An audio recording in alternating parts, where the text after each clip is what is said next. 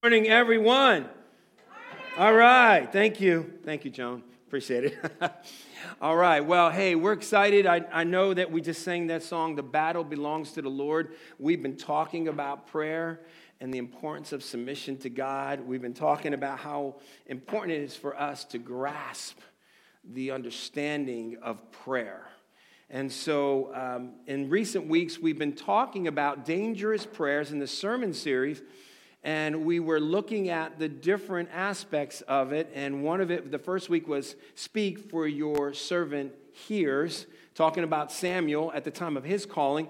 And then we talked through and looking at Psalm 139, 23, and 24, and David, and how he asked God to search him and test him. And then we saw last week was about break me. We asked that dangerous prayer for God to break us, to break me as an individual. Now, for many years, we look at prayer as praying for certain people when either they're sick, they've hurt their foot, they have a job that they need to look for, they're asking God for wisdom, and those are all great prayers. But this prayer sermon series, we really wanted to ask God, what can we do for you? How can we be used by you in order for us to bring you honor and glory and praise? That it's not only about us and what you can do for us, but what can we do for you? And by doing so, we have to ask these and make these dangerous prayers our primary vital prayers throughout our days. That is so important for us to capture what God is trying to do in each of us. So asking God to say, break me, God, is a very, very powerful prayer. But as we ask that from God, God, break me, expect breaking. Well, this week we're going to talk about send me. We're coming into this prayer now, send me. And so how is it that we could understand about send me? What does that really mean? See, it really comes down to a prayer of availability. Am I going to ask God to use me in whatever he decides to do? And we're going to see that sometimes when we pray, we have to be ready at any time when God is calling us in a certain direction. Sometimes he may ask us to change a job. He may be leading us in a different direction. Are we willing to say, Lord, send me? He may send us to a different city or state or country saying, I'm calling you to this. We have to be willing to say, here am I, Lord, send me. It may be that you may be going through a difficult time in your life and you're not sure. You're a high school student and you're not sure where to go for college or what to do for a career. And so as you're entering in, you're asking God, help me, show me, what do I do for a different degree? Or maybe you're looking and you're in college right now and you're looking and you're about to go somewhere and you think you're in a direction. All of a sudden God just changes saying, no, I want you to go in a different direction. That happened to me. Will I just say, yes, Lord, send me. Tell me what to do. I'm available. You can help me out. Or maybe you're in a relationship with someone you shouldn't be with anymore. Maybe you have a boyfriend or a girlfriend and you're a young person and you need to break up and you're asking God for an upgrade. Okay, all right, well, yeah, hey, God, work that out. Make that happen. Or maybe, I don't know, maybe you're a cat lover and God's going to change you to be a dog lover. Or maybe you don't like animals at all and God's going to change you and want to have an animal. I think my kids are praying for that right now for me. Or maybe you're just working on a diet and you need to do Whole30 or a keto diet like me, and I need some changes in my life. If you want to know anything about Whole30, ask Courtney. She knows all about that. But the whole idea is that whatever it takes, joking all aside, whatever it takes, are we willing to say, Lord, here I am available. Do whatever you want to do with my life. In the Old Testament, we have seen throughout the Old Testament, and God calls his servants, his prophets, his servants to do what he has assigned them to do. And I want to look at a couple of them that may be different responses to God's calling. So there are three different ones, and we're going to look at them really quickly. The first one is Jonah. Here I am, I'm not going. He just pretty much responded by saying, I'm not going. There was a prompting, there was a nudging, there was, hey, a call, direct call. God said to him, here it is. I'm calling you in Jonah chapter 1, 1 through 3. I'm calling you to Tarshish. I'm calling you to call out the sin of Nineveh. And he said in verse 2, arise and go to Nineveh, that great city, and call out against it, for their evil has come up before me. So God is saying, yes, I'm calling you out. And how does Jonah respond? But it says, but Jonah rose to flee to Tarshish from the presence of the Lord. He went in the other direction. He didn't want anything to do with it. He's like, here am I, here I am. I'm not going, Lord. How many of us have done that? Someone's on the side of the road, there's a nudging, there's a prompting, we want to help them, and we're like, oh man, I've got to make it to a meeting. Lord, not right now, I'm too busy, but maybe when I don't have anything else to do, I might pull over. I may pull over, but maybe not. Lord, it's not on my agenda today, Lord. I really don't think I can stop. But God may nudge at us and prompt us to do certain things. And here was Jonah not willing to do that, not willing to go. It even goes on further. He went down to Joppa and found a ship going to Tarshish. So he paid the fare and went down into it to go with them to Tarshish away from the presence of the Lord. He took an action. He says, Lord, not only I'm not going to listen to your prompting, I'm not going. I'm going in the other direction.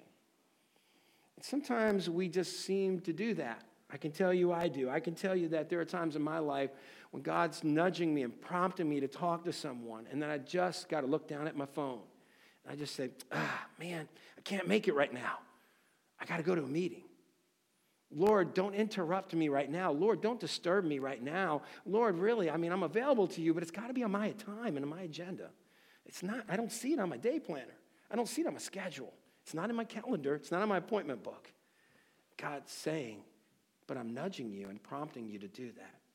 Now, I recall of a story of a certain man who was in our life group about 7 or 8 years ago. Joya and I hosted a life group from one of our churches, and one of the couples we knew were struggling in their marriage, but there was a certain individual that I could relate to because we had similar backgrounds. And so one morning, Joya came downstairs, and she goes, I had a really weird dream of so-and-so. And I said, okay, tell me about it. He was lying in bed in a hospital, all bandaged up from a motorcycle accident. And she goes, and no one knew where he was. I said, okay. I don't know what that means.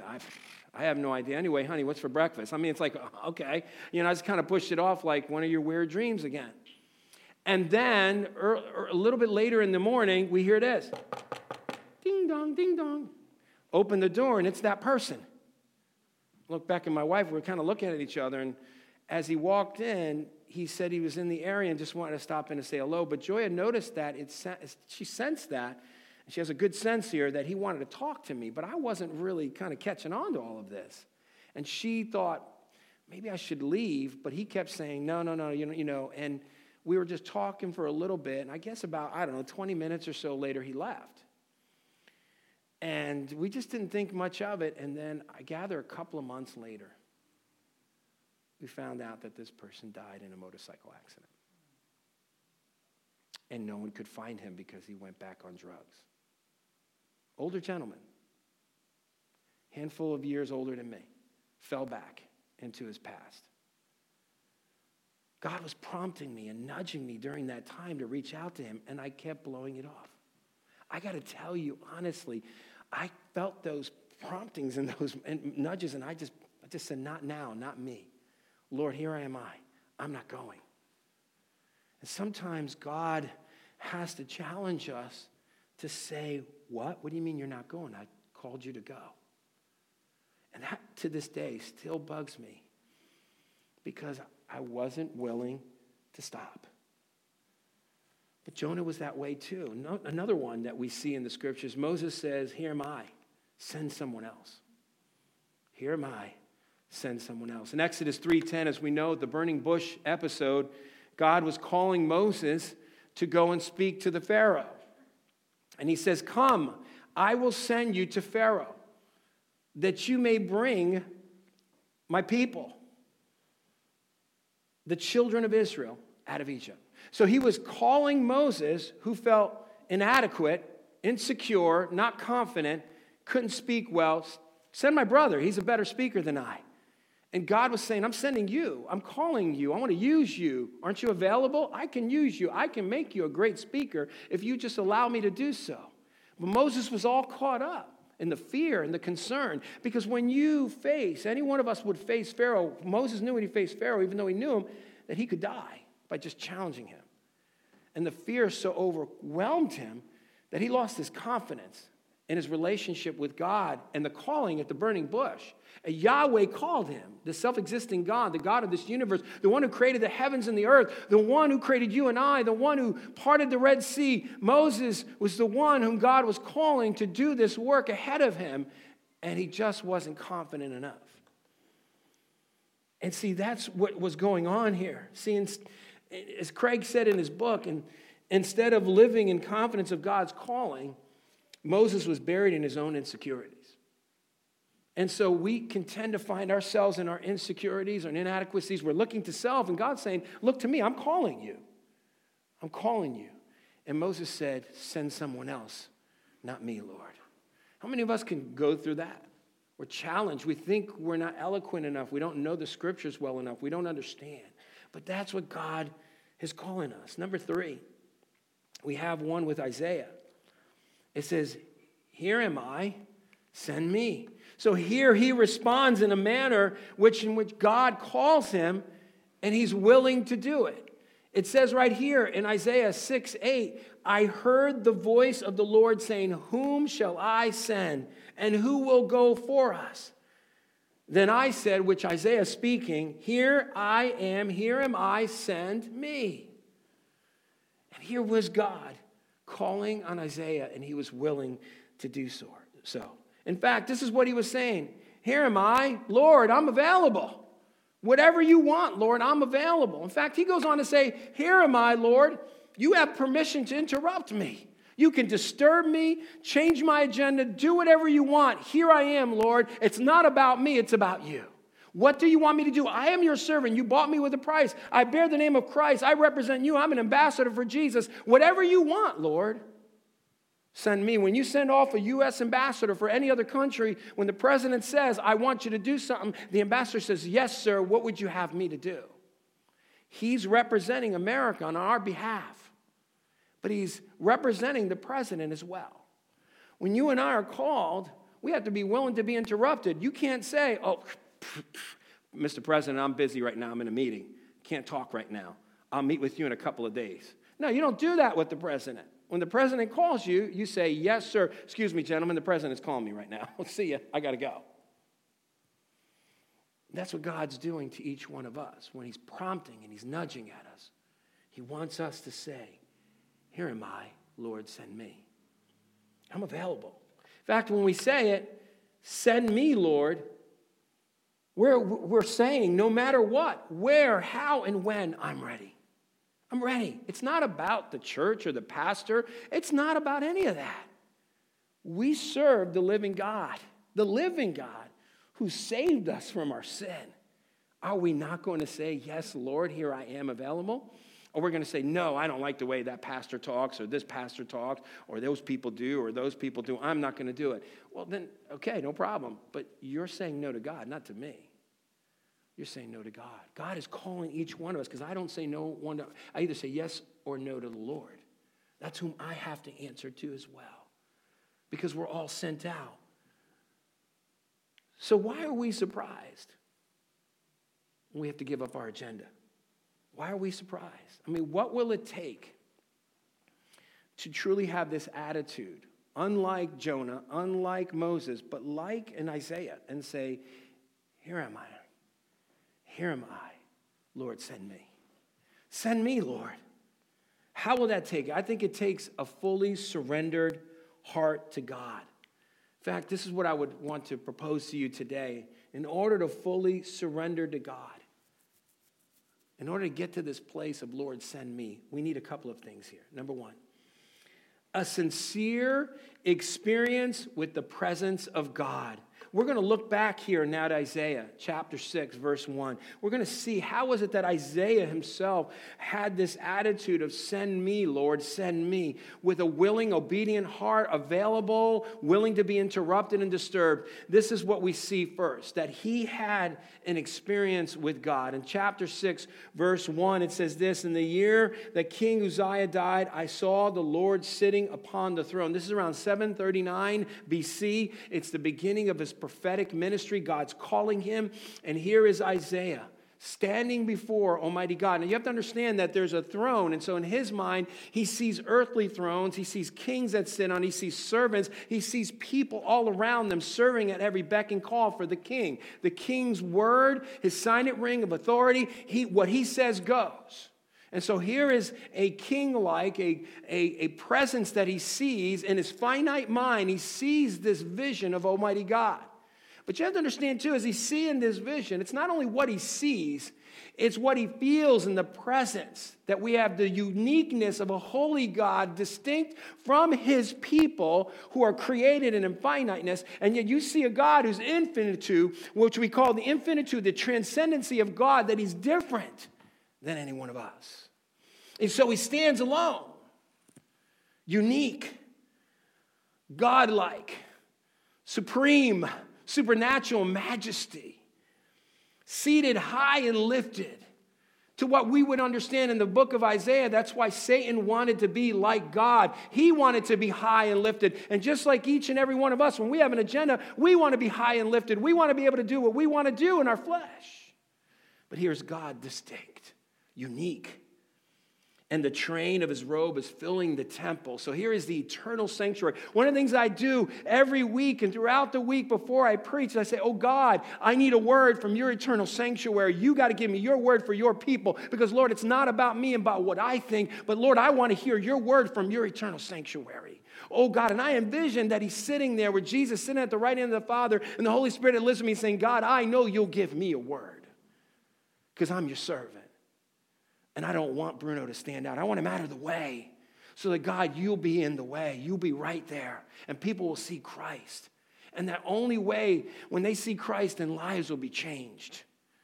That's what it's going to take. And so here he is in the presence of God. And in verse 2, it goes on. It says, above him stood the seraphim, which was an angel who was there and similar to Revelation 4, and each of them having 6 wings. So there's seraphim all around the altar and the throne of God. And it says that with 2 he covered his face because they could not see God. Because the Bible says if one would see God, he would die.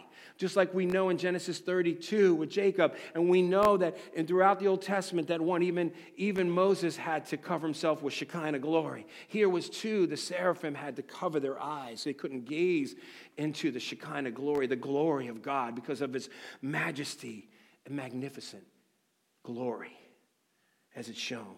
And here he has his 2 feet covered. 2 of them, their feet are covered because of lowliness and humility at the feet. Just like Jesus, when he rubbed the feet of his disciples, the humility that was involved there. Here is the King of Kings, the Lord of Lords, God incarnate, Son of God, rubbing the feet of his servants.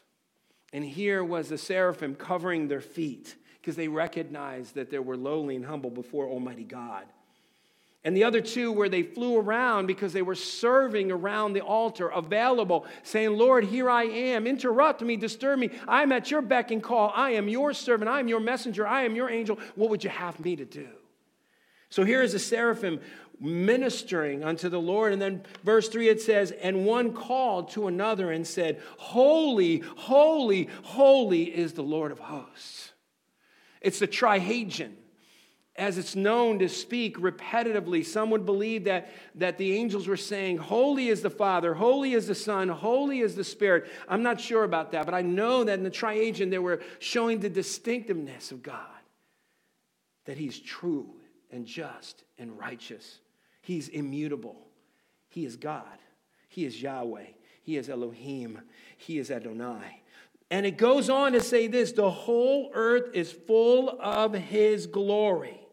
The whole earth is full of his glory because he is the King of kings. He is the creator, the designer, the protector, the savior. He is the military in chief, the judge who can judge anyone at any time and still shut the doors of heaven and still be God because he doesn't have to save his creation to be God. That's the beauty of God. God can do that. But here in God and his presence and his magnificence, he would be the judge. And here the whole earth is full of his glory. Psalm 8:1, it says this, O Lord, our Lord, how majestic is your name in all of the earth. You have set your glory above the heavens. Psalm 19:1, the heavens declare the glory of God, and the sky above proclaims his handiwork. That means general revelation. Everything we see is perfect. Teleos, perfect. The designer, perfect. No man is without excuse. Every man will be accountable to this God who's created the heavens and the earth. And in his presence, in his eternal sanctuary, Isaiah sees this.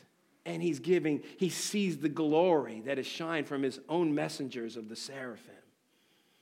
And in even verse 4, it goes on, it says, and the foundations of the thresholds shook at a voice of him who called, and the house was filled with smoke. I mean, God's presence was known through the physical tremor or smoke.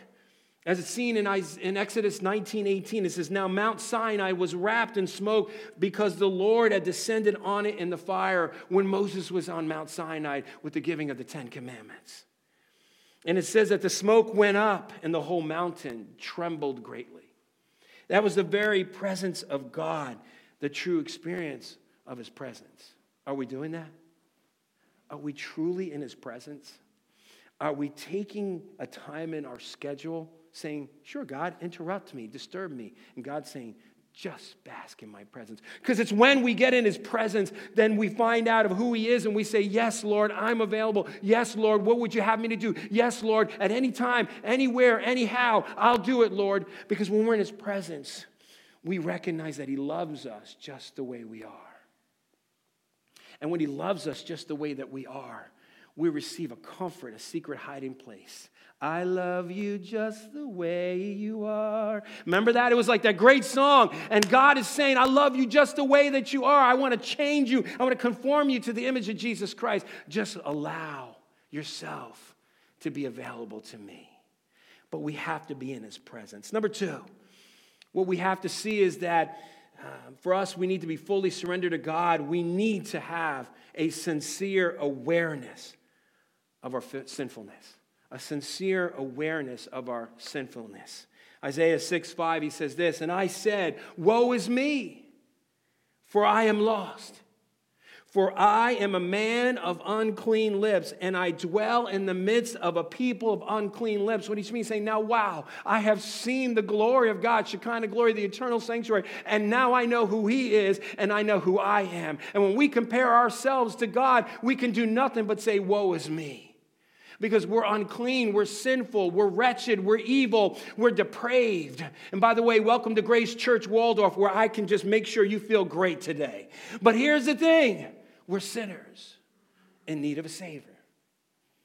We're sinners in need of Christ.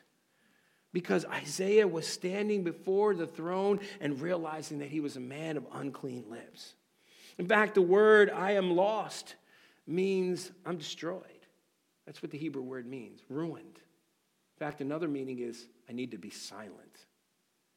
No rationalizing, no justifying, no questioning, not saying to God, I'm right, I got it all together. Just simply quiet and silent. Now, Isaiah is not absolutely silent because he sits before God. But we can clearly see that the Bible shows forth that there is no one righteous, no, not one. We are all depraved and sinners. There's nothing good in us outside of Christ. That God, when we're compared to him, we are sinners. So we can't be used of God if we have an attitude of arrogance. I need to be right. I will always get my way. I'm going to fight to get my way. We can't be used of God when we're bound up with unforgiveness. We can't be used of God when we're bound up with anger against everyone, especially God, for the circumstances in our lives. We can't play the victim nor imagine people are victims because of the Lord or the circumstance. We are not victims. We are responsible for our sin. We are sinners. And I love this. Let me tell you something what I love. And you're going to think I'm crazy, but I love when God tells me I'm a sinner because then I know that's the boundary. That's what's set. I'm a sinner. Now, I either can be a victim or be victorious. And victorious means is that he is applied to my life because he has atoned through his son for me. So as a sinner now, he's committed to me to be conformed to the image of Jesus Christ in my sanctification. And as I'm walking in my sanctification, I know that I'm a sinner saved by grace. That's the key phrase, saved by grace. So I don't have to live in my sinfulness or live in the idea that I'm sinful. I can live in knowing that because of Jesus, I'm victorious. He wants to conform me to the image of Jesus Christ. Y'all feeling me today or what? Because God is good. He's faithful. He's committed to us because he's committed to himself. He's loyal to his love for us. God who is holy, we got to forget this. God is holy. That shows the distinctiveness of who we are as sinners. But God's love comes in as an unconditional love that's saying he's committed to us because he's committed to himself. And that's the beauty of holding on. Knowing that we're not victims, because whenever we play the victim, we're saying God's not good enough. God can't get through my struggle and my trial. God can't change me. God can't make me available for him. God wants to change us. When we say send me, we're making ourselves available, but God wants us fully surrender to him. You know, I love it in the book of James, chapter 4, and verse 1. We're actually going through the book of James in the middle school ministry. In chapter 4, we haven't arrived there yet, but I love what James says because in the church, there's conflict between the Jews and the Christian Gentiles, and their conflict is because of the message of the gospel with Judaism and salvation. And so with grace and faith, there's that battle that's going on amongst the people. And the conflict and the confrontation that's occurring, James addresses it by saying this: what causes quarrels and what causes fights among you? It's that person and that person and that. No, it's not. He goes on, he says, is it not this that your passions are at war within you? So what he's saying is the discord isn't about the other person. The discord is in me. It's got to start with me. I'm the responsible sinner who needs God to cleanse me and change me. It's got to start with me. God desires for us to surrender. That's why verse 7 through 10 is so beautiful. He says, James goes, submit yourselves to God. Resist the devil, and he will flee from you. Draw near to God, and he will draw near to you. Cleanse your hands, you sinners, and purify your hearts, you double-minded. Be wretched and mourn and weep. Let your laughter be turned to mourning and your joy to gloom. Humble yourselves before the Lord, and he will exalt you. See, God is not interested in whether or not we have it all together. God is interested in changing us. What makes a strong Christian or a weak Christian? Who are we to question who's a strong Christian or a weak Christian? We can't do that. Ultimately, it's God's. God has to determine that. But if we're strong Christians and we claim to be, then I ask this question to all of us. Who are we discipling?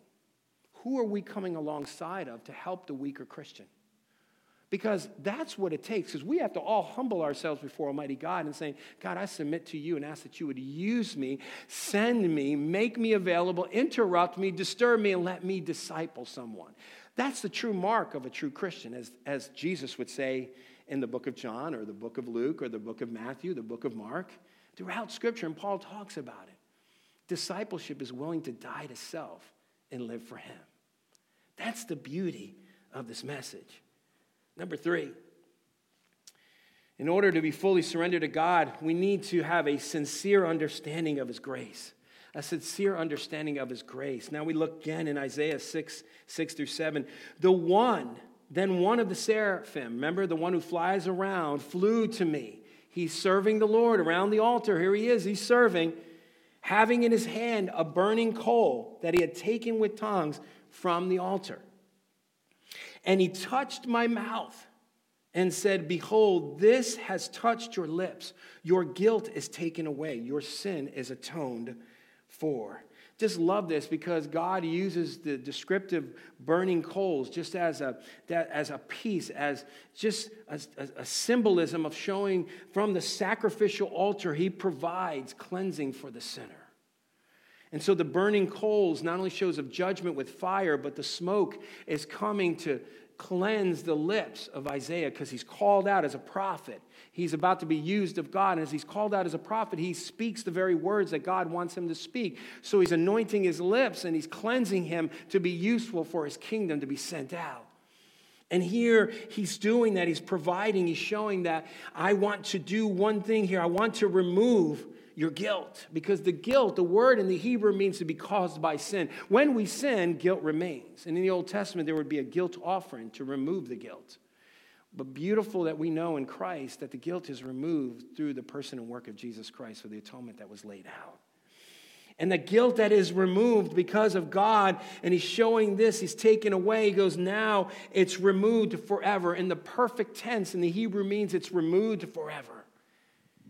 And the atonement, when he says it's atoned for, it means to be exempt from punishment, to be covered. So here is God covering his sin and the sins around him and saying they'll be removed forever. It's forever. Meaning, in other words, what God is saying to him, as far as the east is from the west, so far does he remove our transgressions from us. It's all done. It's removed. In the perfect tense, meaning God took care of it. And today we can say God took care of it through Jesus Christ. Lying lips, forgiven. Lustful thoughts, forgiven.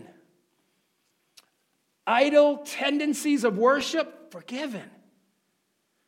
Self-centered thoughts, forgiven. Secret sins that your spouse or no one else really knows about, forgiven. All forgiven. All from as far as the east is to the west, removed.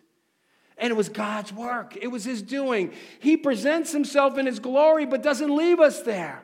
And he reminds us and shows us and reveals to us that we're sinners, but he says, wait a minute, I have my grace. I've got my love through my son, and I've offered it to you. And when we are basking in his presence and enjoying the fact that we're sinners, if you want to enjoy that, and then all of a sudden you realize that, wow, there's grace, because where there's sinners, there's grace. Then we can enjoy the grace of God and say, here am I, Lord, send me. That's where we can get to that place of send me. That's where we can say, Lord, here I am available. Lord, here I am, interrupt me. Here I am, Lord, disturb me. Whatever it is, God's saying, here I am. Use me. Send me. So, how do we fully surrender to God? It's real simple. I think it's by feeding the Spirit and not the flesh. By feeding the Spirit and not the flesh. See, the flesh in us is about my agenda.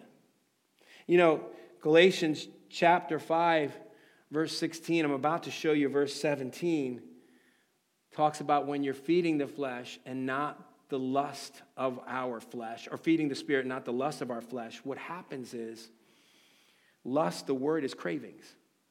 And we tend to have cravings, as I talked about last week, all those things around us, the worldly passions, the worldly possessions. And sometimes what we say, God, sure, send me, Lord, but what's in it for me if you send me?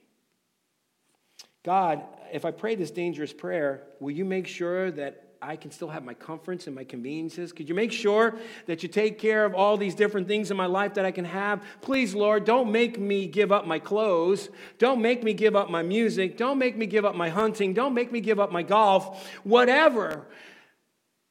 See, whatever we do, there's a craving. And craving can really hurt us.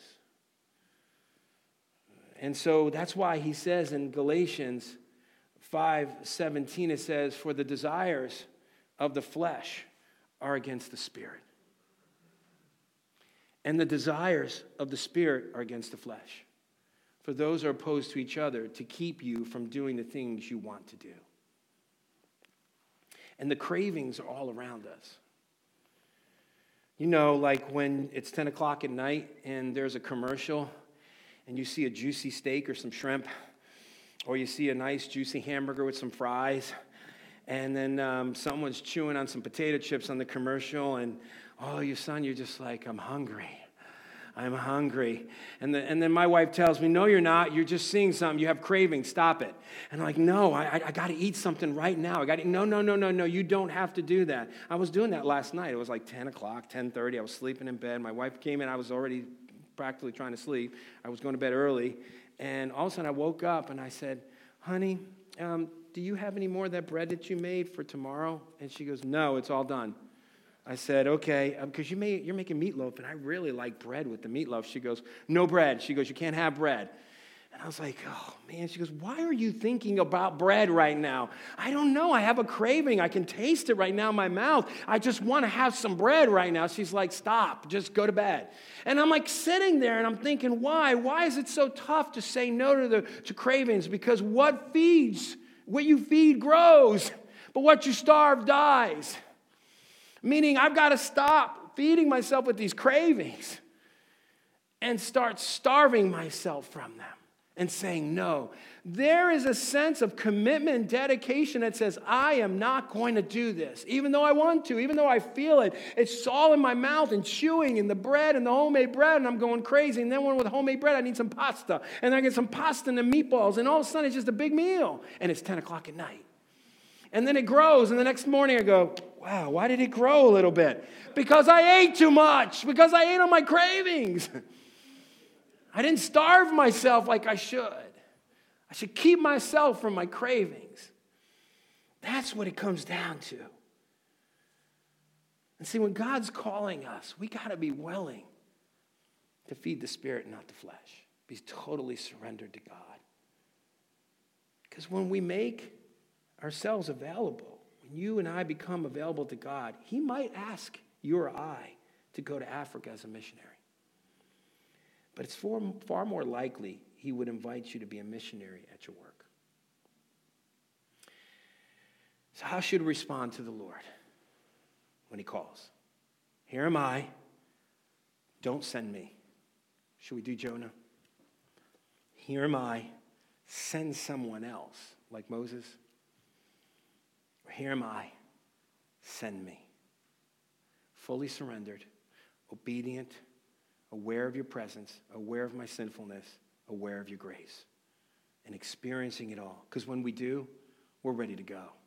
Really excited, no matter what, to surrender. So when we pray this dangerous prayer, we have to be willing to die to self. Galatians 2:20 says this, I've been crucified with Christ. It is no longer I who live, but Christ who lives in me. And the life I now live in the flesh, I live by faith in the Son of God who loved me and gave himself for me. I pray that you and I would be able to have this attitude to say, here am I, send me. I want to give you a moment right now before we go into communion. Would you pray that prayer? And if you don't sense that prayer right now, don't do it. Don't do it. Let God speak to you and minister to you. But if you are ready to do that and say that prayer, be ready to be used of God and expect him to change your agenda, because he will. But for his glory and not ours. I'm going to give you a moment. Let's pray. Just bow your heads and to close your eyes and see if you can ask God that simple prayer.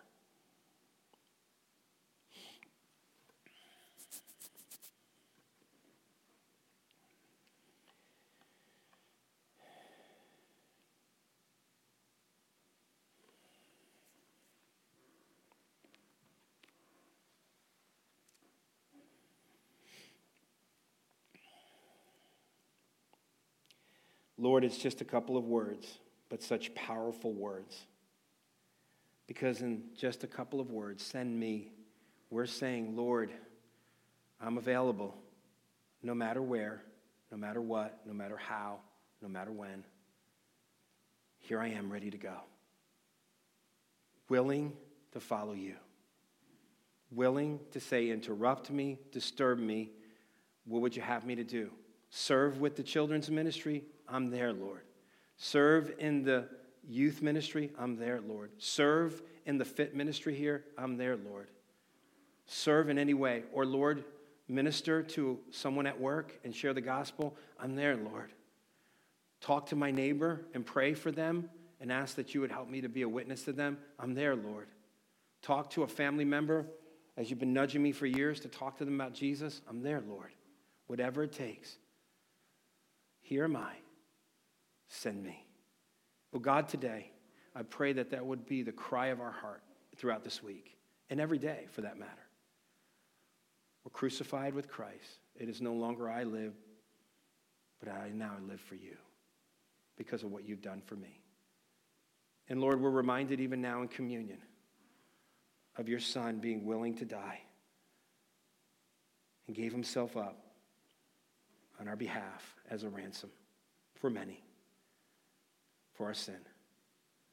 Lord, we're grateful. We're reminded today of the elements before us. The bread and the drink. The bread reminding us of the body that was mangled and broken, and for the blood that was shed as a redemption for the forgiveness of our sin. Lord, as we enter into communion, as we reflect, may I pray that, God, you would prepare our hearts even now. In Jesus' name.